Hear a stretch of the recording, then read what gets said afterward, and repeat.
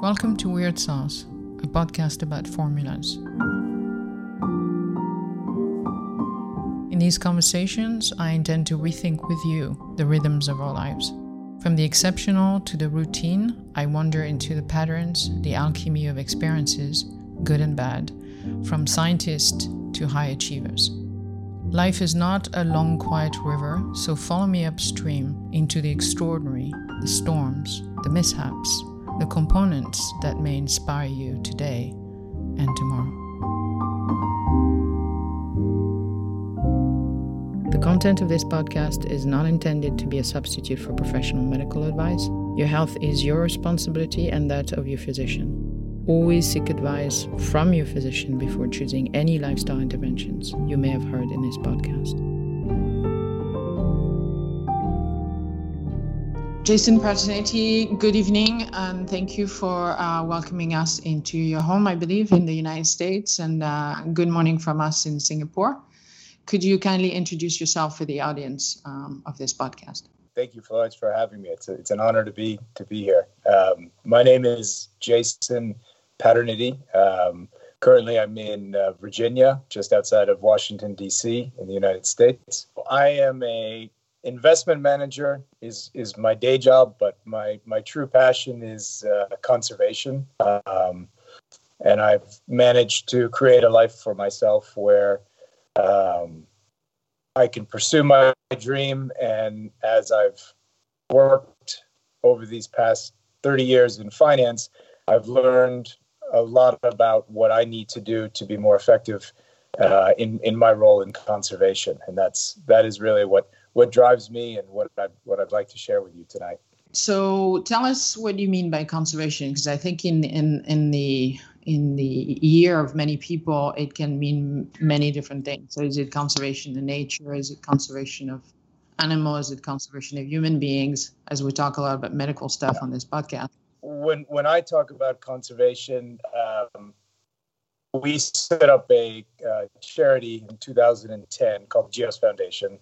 And the focus of this charity was to try to take some of the lessons that I've learned in the financial markets and apply them to solutions for conservation, be it natural heritage conservation, which could be archaeological sites, World Heritage sites, or for natural conservation, which could be as broad as landscape conservation projects down to endangered individual species conservation. So our focus, we've worked on projects all over the world. We try to maintain some balance between the animal and landscape conservation and the cultural heritage conservation projects. But for both of them, what we like to call in the finance market, our unique edge, we approach each one of these projects from the perspective of if this was a startup, if this was a venture capital type opportunity, we would look to understand who are the project sponsors, who are the operators, what are their unique skill sets, what resources do they have, what resources don't they have? Is it capital? Is it just financing for a project, or are they specialized in a unique aspect of nautical archaeology, for example? They've spent their entire career understanding wooden hull construction methodologies, but don't necessarily have the training to understand how one undertakes negotiating with governments for permits to operate in host countries, the logistics, project management of moving materials and people to a remote, difficult site, how to manage the financing, how to fundraise for their project. So what we found over the years was really our niche was to be able to resource, not just financially, which we do, but also technically provide capabilities to fill in the gaps of what we always look for is someone, either an individual or a technology, that has the opportunity to really change an outcome in a particular space, be it for, we've worked in Guatemala to identify Mayan ruins, using a technology this was back in 2010. We used one of the first LiDAR systems operated on a drone in order to rapidly scan a forest area to look for remains using LiDAR band of technology, which was very successful. But it, from our perspective, what we like about these projects is when we can use a small investment in a technology that can leverage an outcome and have a greater impact. So as we look at landscape or endangered species conservation, our focus is not just to raise money to save the elephants or to save the rhinos, but to try to find a meaningful solution to if our immediate goal is to reduce poaching in a particular area, can we find a unique way, potentially a high-tech solution, but oftentimes it may just be a solution that comes from the bush that hasn't been thoughtfully applied at scale. And we can talk a bit about what that means. But from our perspective, really our goal is to be the risk taker to support these projects, to get them off the ground, out of the nest, and then larger organizations that are better funded, are more stable platforms, but really aren't in a position to be able to take risk on these smaller startup opportunities. They look to us to prove the concept, demonstrate that it's a viable project, it's a viable project team. I always look for, coming from the financial markets, it's very easy to get into positions. It's very easy to get involved in conservation projects. It's a lot harder to find an exit for a project, not just in terms of an ongoing funding commitment, but the ethical obligation one undertakes when you get involved in these projects. It's very difficult to walk away from them. So before we get involved in a project, we tend to look to say, where is this going? What do we consider a successful outcome? How would we define that? And what happens after us? It's not just enough to go in emotionally and say, I care about gorillas. Many of us do.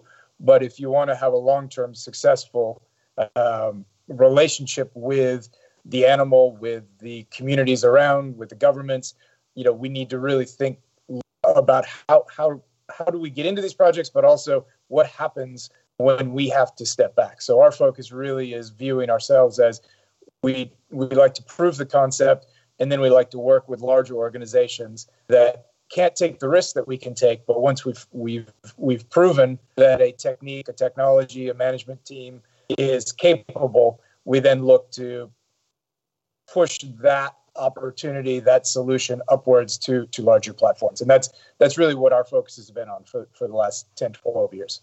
Right. So the question that I would have would be, how do you go from being in finance to wanting to be involved in conservation? What's that journey there? Because it seems, at least in the mind of a lot of people, that finance and what financial product and financial industry has brought is not always been the greatest thing for the planet and for us in general, humans. So tell me, how does one wake up one morning? Is that how it goes, that you wake up one morning and you decide, okay, that's it, a do-over and I change? Or is there a long journey there? And if so, then please let us know what that journey was. Yeah, so I probably have a slightly unique perspective for an American. I grew up in Saudi Arabia, spent about half of my early life living in Europe and the Middle East. And originally, I think I at a very young age, I wanted to be a veterinarian. That was my passion.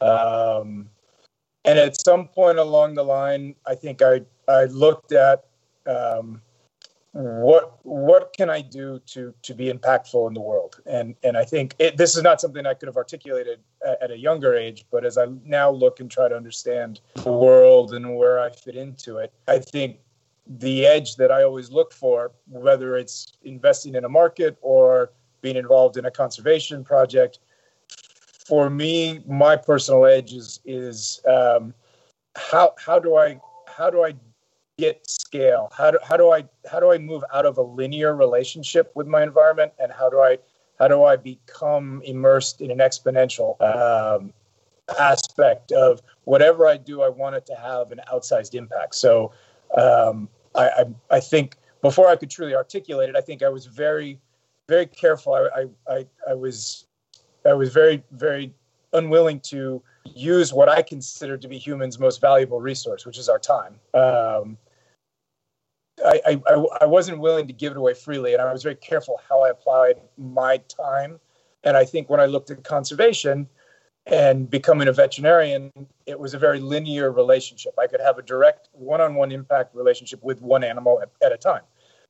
And I think as I thought about that, I thought maybe that's not the best use of my time, my skills. Maybe I might not be the best veterinarian. I might not have the innate skills to become a doctor.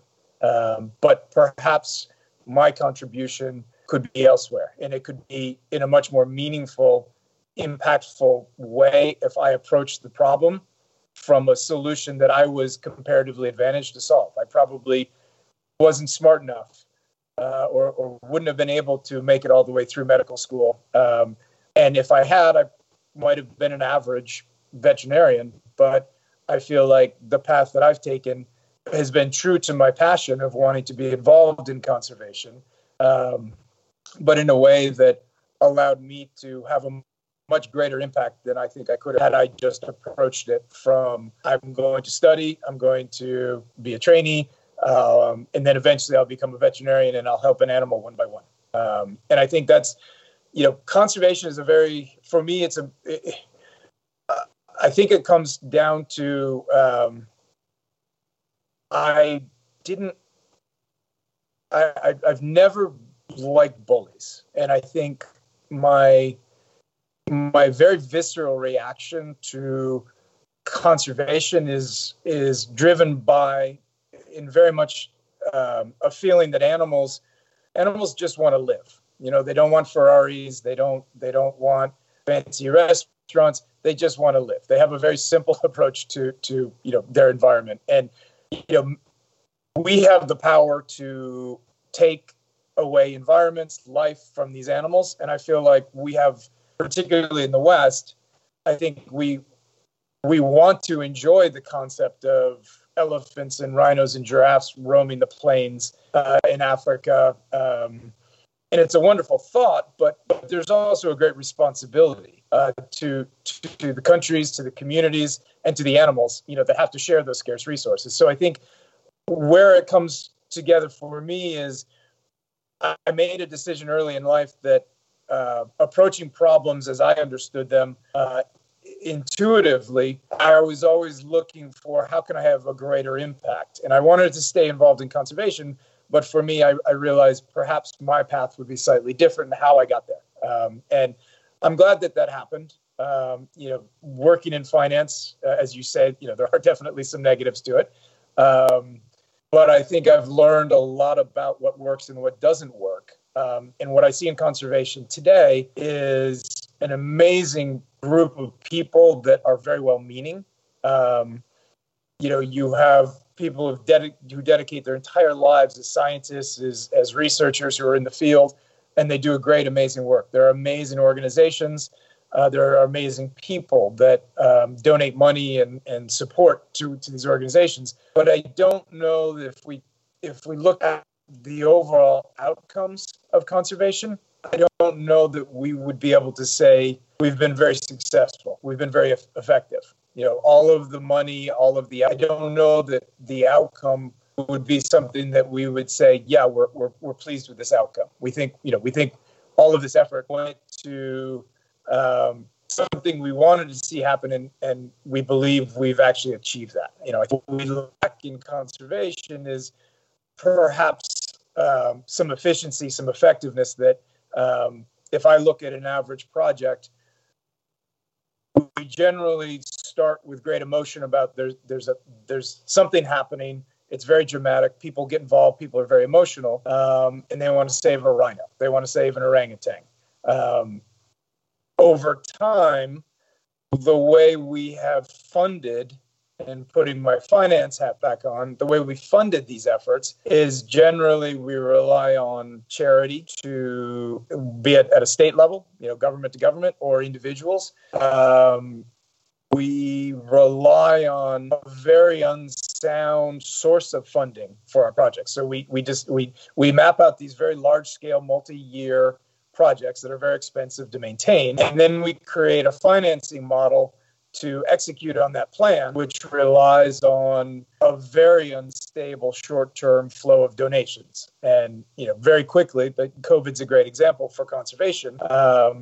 Countries, rightly, understandably so, move their attention and their funding and their resourcing to other priorities, which had a direct negative impact for any charity that was trying to implement a long-term plan. So, I think where finance has a role in conservation is to try to find ways to eliminate what we would look at as a asset liability mismatch between we have funds coming in, the assets to support this project. We have long-term commitments. If this is going to work, this park will take 20 years to stand up. There's a massive amount of infrastructure that has to be put in place up front. And how do we manage the cash flows between those two issues, particularly when, for the most part, these animals don't really throw off cash flows. Generally speaking, if you're going to invest in a business, you want to discount a set of cash flows to today to explain to somebody this is the value of this thing. It's very difficult to apply a value to an animal, to an area, particularly if it doesn't throw off cash flows. So what are we left with?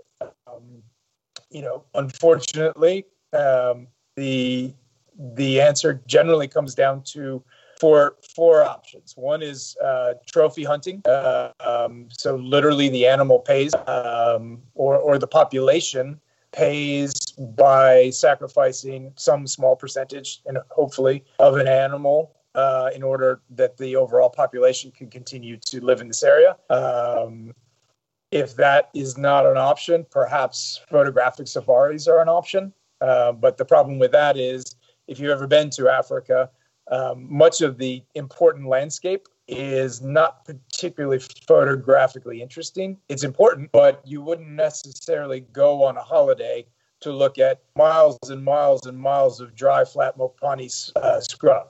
It's just not well suited. It's not the Okavango Delta. So what do you do with the 90% of Africa that isn't beautiful and interesting? You can't really have photographic safaris there. So what are your options?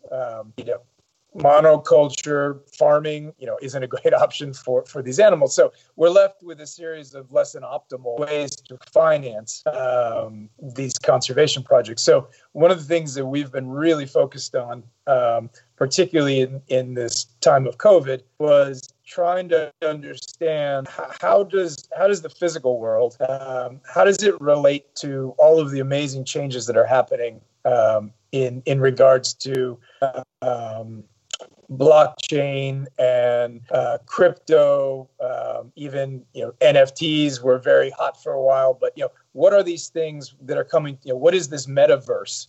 This kind of parallel world that is developing, and is it truly completely separated from the physical world? Is there anything? Does it operate and exist in total isolation to the physical world, or is it perhaps a bridge to connect us? And that's one of the things that we're exploring now, which is really exciting for us.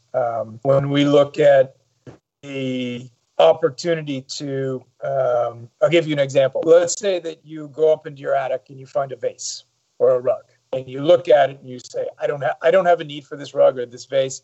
Maybe I'll sell it. What's it worth? Well, if you go to your local community, your local village, wherever you live, there's probably not many people that are interested in buying a vase in your immediate circle of friends and people around you. But if you were to find a market for vases, if you were to find a market for rugs, obviously then you would be able to discover what is the value of that asset to someone who likes a vase or someone who likes a rug. Yeah. So as we start thinking about and perhaps we can talk a little bit about COVID and COVID's impact on conservation, but as we started thinking about what are these animals? These animals or these landscapes. We have under our responsibility when we're operating in these national parks we have access to truly unique assets and resources. The very reason we're there is because the population of black and white southern rhino were near extinction in early 2010. So they're truly a scarce resource in that sense. So if you take the analogy of a vase and you say it has no intrinsic value, there's no way to monetize that vase. There's no liquidity that can be derived from that vase if it's just sitting in your attic. But if you take it to a marketplace where people are buying and selling vases, you will discover the clearing price that someone is willing to buy or sell vases, and you will be able to monetize that asset. So you say, well, what does that have to do with conservation? Well, in the time of COVID, most of the funding for many of these parks comes from tourism. People from around the world come to visit. In the time of COVID, everything was shut down all over the world, and these parks lost the primary source of revenue that kept everything going. So we had to start thinking about how do we continue to find ways to connect people to these parks, to these animals, to keep them relevant. We decided to work with an organization called Real Vision, which is a wonderful group that produces long-form content for the financial markets. So they have interviews very similar to this, long-form, in-depth conversations with various market participants about their views about the market, about their history, how they became the person that they were. And it's a very interesting format, and it's very creative. And we said, well, let's work with these guys, and let's create basically a Netflix for conservation. So rather than going on YouTube and looking at a series of videos of lions or elephants, we said, what's really going on here? What's really going on with Netflix is it's a network. Yeah, it's a platform that connects people to topics that they're interested in, and the real value is not necessarily the content; it's the platform itself. Yeah, it's the more people that come to the network, the more valuable the network becomes. And it's not a one-way street. If you think of YouTube, you not only watch videos, but you can also upload videos. So the idea of a network effect for Peace Parks, which is the organization that I'm affiliated with in Africa, was to say, how do we connect people to these parks, particularly when we can't actually visit them?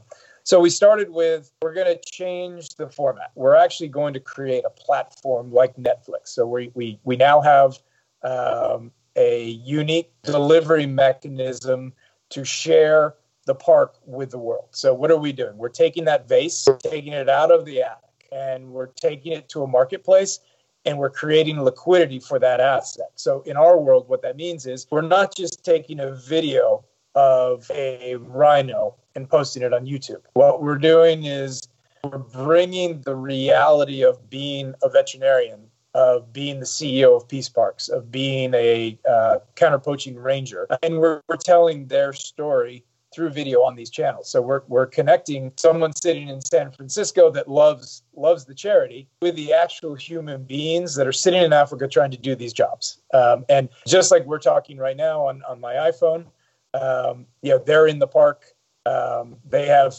5G, so we can stream content directly from the field. And we can actually tell their personal stories. And what I found on every single project I've worked on is what people remember, and what's actually important to people is not if we're down in Tobago looking for a Dutch shipwreck, if we're in Egypt looking for evidence of pre-pharaonic habitat and settlement structures. What the people who are involved in those projects remember from those projects are the connections in the experiences with other people.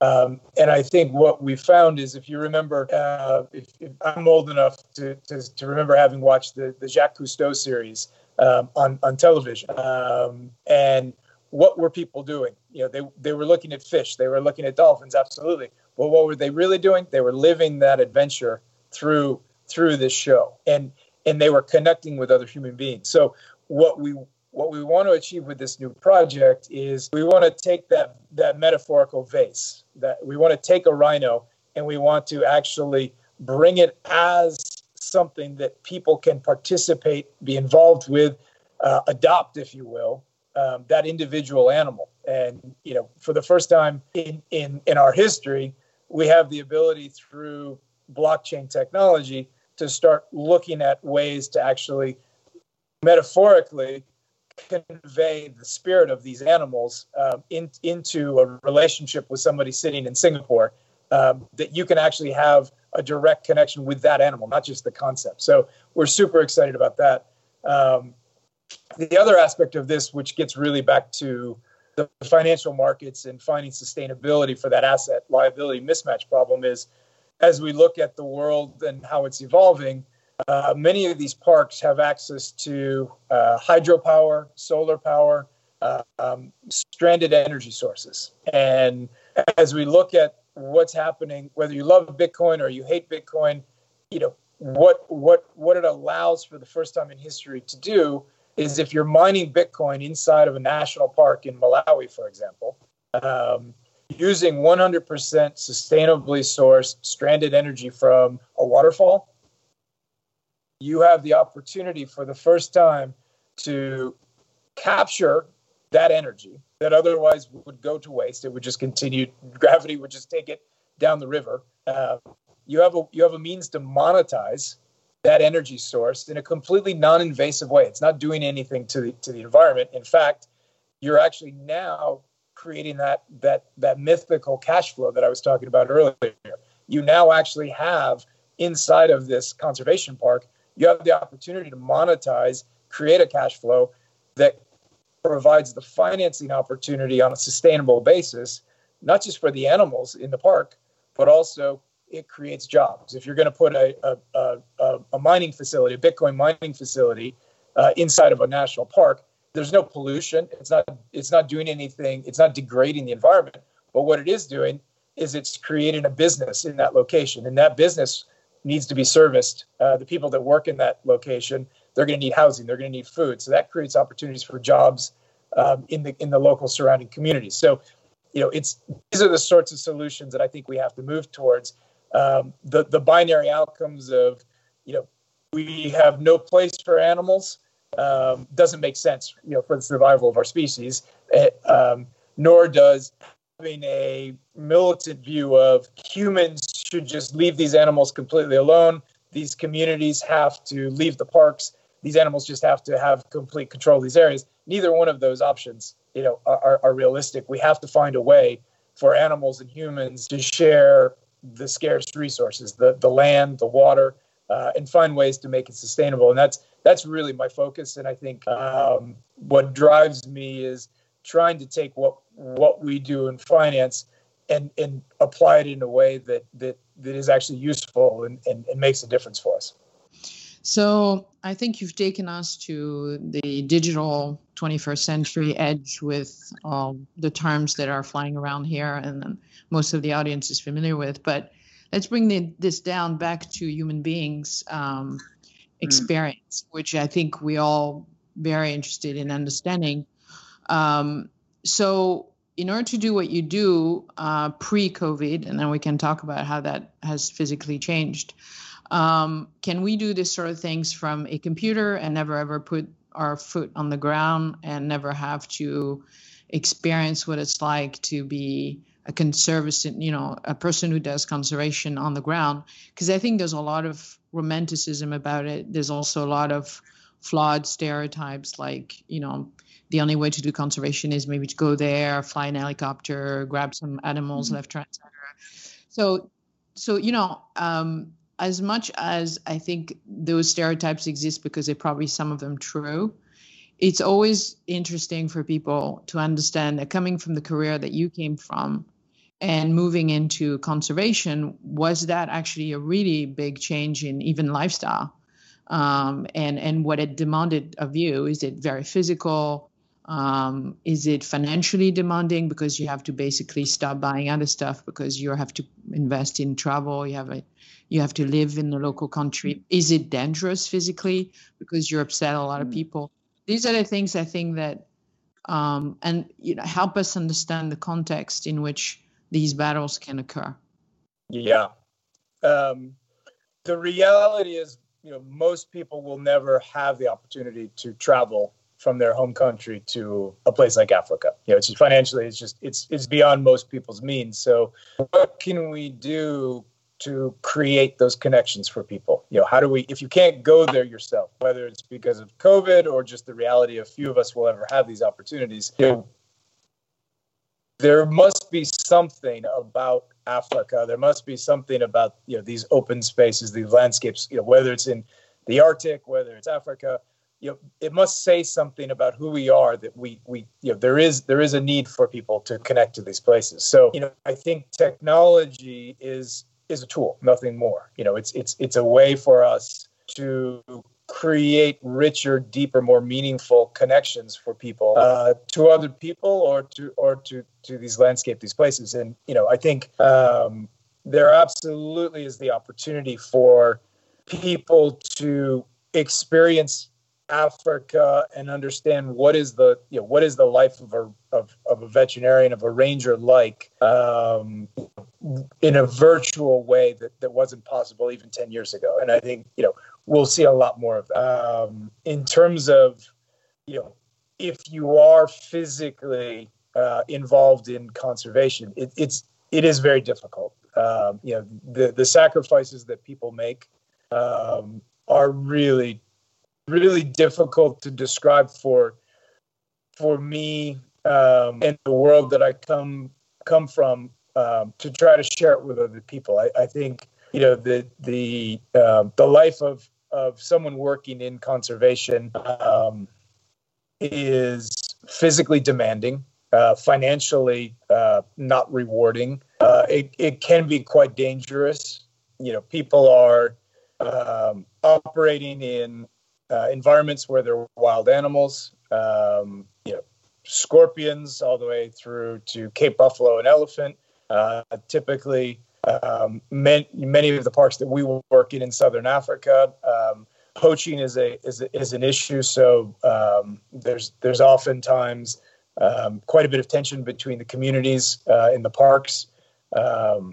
The counter poaching operations that we are involved in to try to deter illegal entry into the parks and to stop poachers before they are able to shoot and kill an animal is a very dangerous business. And the people that are involved in these activities are often in situations of great physical danger. And unfortunately for all involved, there is conflict, and people are wounded, are killed. We lost a great conservationist in Mali just a few weeks ago. He was gunned down on a patrol. So it can be a very, very difficult place to operate, and it's certainly something that the people that choose these lifestyles have my deep respect. So I think when we romanticize the Jane Goodall view of the world, there is a very difficult side to it. These people, the commitments that they have to make, and I think that from my perspective, that makes our work and our responsibility to find sustainable ways to finance these activities so that we can keep these people who are willing to make these sacrifices in the field really all the more important. And I think that gets back to an earlier topic we were discussing, which is what is this connection that we're looking at between people and these landscapes? Why does conservation matter for us? And I think most of the people that I've come across in the industry, I think we all share one thing, which is we all yearn for a feeling of being part of something that's bigger than us individually. And I think the satisfaction that whether you're involved as a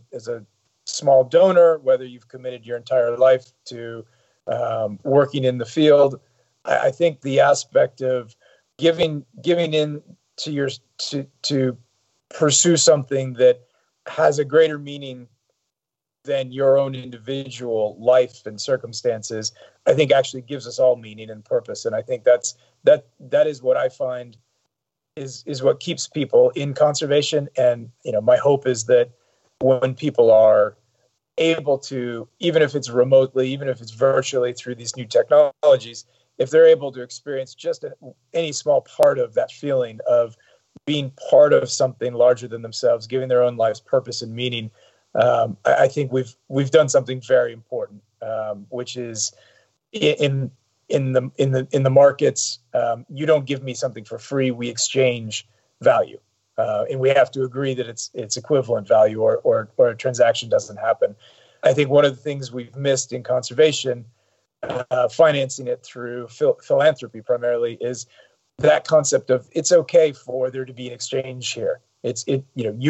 Someone donating their money or their time to conservation, they're being brought into something larger than themselves. They're actually getting something incredibly valuable and fulfilling, and I think that's something we should celebrate and try to capture more of, and that's really kind of my personal focus. And so you talked about Jacques Cousteau and this era, and I think you talked about Jane Goodall.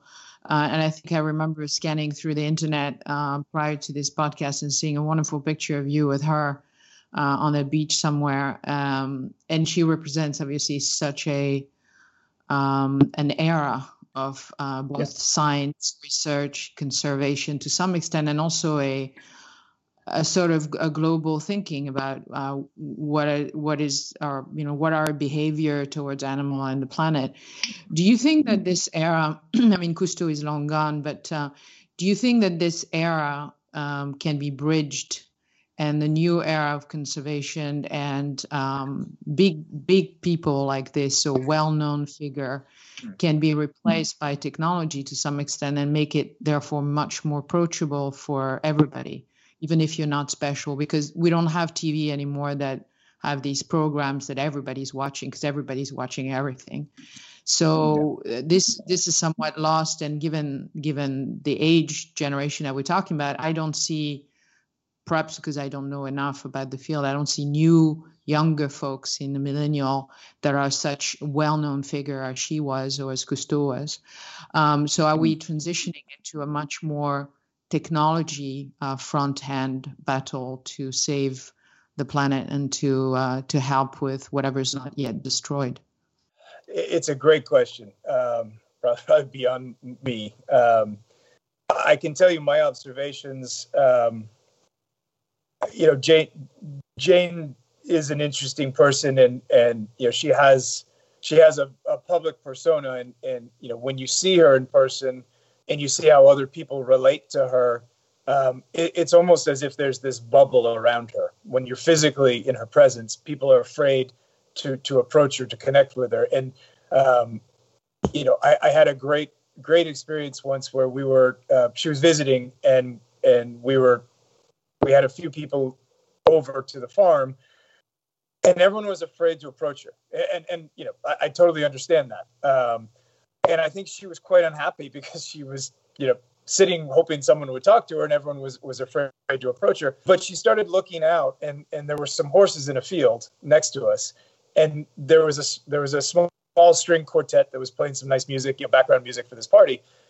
And Jane looked over, and no one was talking to her. So she looked over into the field, and she started observing the horses. And what was interesting about that moment was those horses had never heard Mozart in their lives, I promise you. But they were focused on these instruments, and they were listening to this music. And it was just such a perfect sort of, I think, encapsulation of what the question you just asked, that there were a group of 30 or 40 people that were at this one place just to meet and interact with Jane, the movie star, the TV star, and they were afraid to engage with her out of respect, but nonetheless, there was no connectivity there. So what was she doing? She was doing what she was born to do, which was she was observing nature, and she was watching these horses and how they were interacting with something they'd never heard before, which music. So, I think that's a perfect, kind of that fourth wall of just when you have the chance to be with Jane, the people were hesitant to do so. So I think to answer your question, I think there are many, many more. And Jane always says, think locally, act locally. You don't have to go to Africa to make a difference in conservation. You can work in your own community. She has a wonderful program called Roots and Shoots, and the whole idea of it is to have your children in their school find a project that's relevant to conservation in your area, that they can focus on a small stream, whatever it is.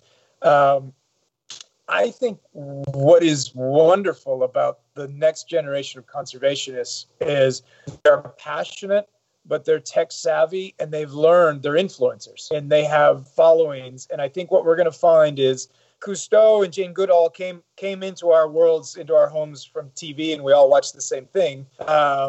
I think what we're seeing now is social media platforms are allowing people who may not be as famous to have their voices heard and to connect with people, and they have their own followings. And I think that's a fundamental change that's happening throughout society. And I think it's absolutely a positive for conservation, because there's no question in my mind that I was born in 1970. We really didn't have conservation. In many ways, was kind of became a concept that people focused on in the 1970s. And Jane actually once said, I think the most wonderful thing that gave me hope is she said, I hope that my generation is the last generation that leaves this planet worse than we found it. And I think that is something we may be seeing. I think not necessarily my generation, but I think the generation coming up behind us, I think they are absolutely focused on making sure that that inflection point, they leave the world better than they find it. And will they be successful or not? I don't know, but it's in their collective consciousness, and I know it's important to them. So I have hope. That's good. I think another question that for me is very fascinating, which is part of what you describe as your new business approach to this, is I was struck listening to a Netflix documentary where I heard someone said, for as long as an animal is worth more dead than it's worth alive, we're not going to change any of this thing. And I thought this perverse incentive of having developed several negative incentives around doing the right thing is very pervasive in medicine. We know that we don't do prevention. We do disease care, disease management. Yeah. It's strikingly true in environment, I think, as well. And I think changing the incentive is perhaps a very good way to go around it. What do you think? Yeah, for sure. And I think that, that relates directly to this concept of, if people don't understand nature and conservation, they're not going to care for it. They're not going to value it. And I think one of the aspects of understanding the importance of nature is best described as there's a wonderful organization called WildAid, and they work primarily in Southeast Asia, messaging. And, they Yao Ming in China and Hong Kong with shark fin. They've worked, one of the projects that was just absolutely brilliant was they identified, this was a few years back, they identified seven or eight of the private schools in Hanoi represented the bulk of the school children who came from a certain socioeconomic bracket whose parents would have been able to afford the cost of a rhino horn. And this is going back now a few years, but the retail price, we heard stories that a large male rhino horn, could trade for as much as $1 million US in Hanoi. How do you stop? To your point, you're in Mozambique, in a small village in a community, next to a national park. The per capita GDP might be $200-400 US. That poacher, if he's successful, might make $10,000 US in a night. That will change his life, his family's life, his community's life for a generation. So, you're not going to stop as long as someone's willing to pay $1 million. for a horn at the end of the chain, there will be a young man who has no better option than to go into the bush, risk his life to shoot this animal. He's not doing it because it's fun. His incentives are very clear, and you can't blame him. And I think what this charity did, which I thought was fantastic, was they focused on these school kids, and they held a series of events where ultimately, I don't know what the number was, 3 or 4 children from each one of these schools were actually brought to South Africa, and they were brought to a rhino orphanage. And this rhino orphanage was filled with baby rhinos whose mothers had been shot and killed. And these animals, had been found by the rangers the next day. And that's one of the, I've been on the ground. I've seen a mother rhino, dead or worse in some cases, dying, with her young child next to her. And it's one of the most horrific things I've ever had to experience in my life. But they brought these young children to these orphanages, and they explained to them what they were seeing, why these animals were orphaned. And then they sent these kids back to their parents. And, I think the recognition of, we're not going to change the incentives, the behavior patterns of a 55-year-old male. I'm probably pretty set in my ways as well. You're not going to change certain things about who I am and what I think and what I want to do. But you've planted these seeds in these young children, and they go back. And if anyone in the audience has 12, 13-year-old children, when they're focused on something, they're fairly persuasive. So what are we doing? We're creating, we're breaking that chain. It's, yes, granted, it's a generational chain, but we're starting to plant those seeds of, what, if you understand the consequence, owning a rhino horn in Vietnam, what does that actually mean? What are the implications for, a baby rhino in Africa? If you take that back with you, you may start to change behavior patterns. And I think there's been some great outcomes that they can actually document, either for shark finning, for the rhino horn dehorning campaigns, where there's actually been material declines in the purchase price as well as the quantity demanded of these products. So, they do work, but they do take time. But I think to your question, those connections are absolutely critical to make, whether you're proactively trying to connect someone to something they care about, or you're using this as an opportunity to educate somebody about what are potentially the unknown, if not unintended, consequences of an action like poaching a rhino. So before we ask you what's your weird sauce for life, let me ask you one more question, which I think is connected to what you just said, in relation of this pandemic that we are sadly still in. Where isolation, lockdowns, various formats of separation that has been put upon us because of public health has brought a lot of realization of what was missing in a lot of people's life, ability to even go into a green space for weeks on end, ability to smell fresh air, to let alone be around other people or animals. Do you think that this quote unquote great reset, although I'm not sure it's that big of a reset, has actually had an impact with more eyes on computers and more sense of what was lacking? And could that be a good influence for conservation as an industry? Could that help? I think temporarily, we all experience feelings of isolation, lack of connection, and I think some people have looked at that and said, I want to rethink what's important to me in my life. What is it that I care about? What should I be doing? And I think connecting. I can speak only for myself on this. I was, like many of us, I was constantly on planes. I was traveling to many places, and my world slowed down to a halt. And it gave me the opportunity to, not just reflect and think about what was important to me, but it also gave me the opportunity to spend quality time with my family, with people that, we were so busy living life, we didn't realize how quickly it was passing by. So, I think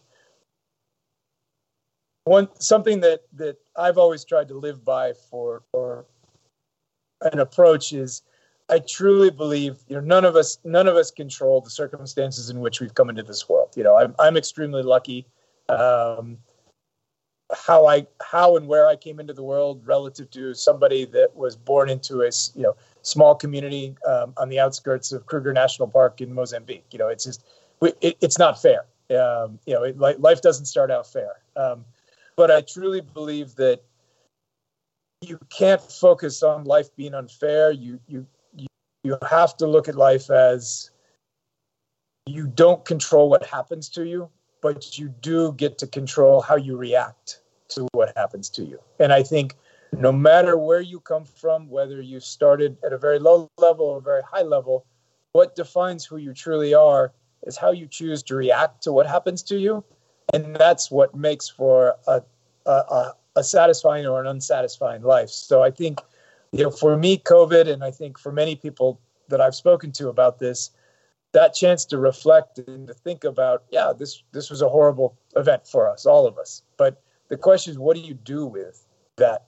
Do you only look at the bad, or do you say, it wasn't good, but we're stronger, as a world. We've put ourselves through a situation none of us wanted to be in, but what do you take from that? So for me and for conservation, we had to look at the situation and say, we have no revenue coming in because we have no tourism.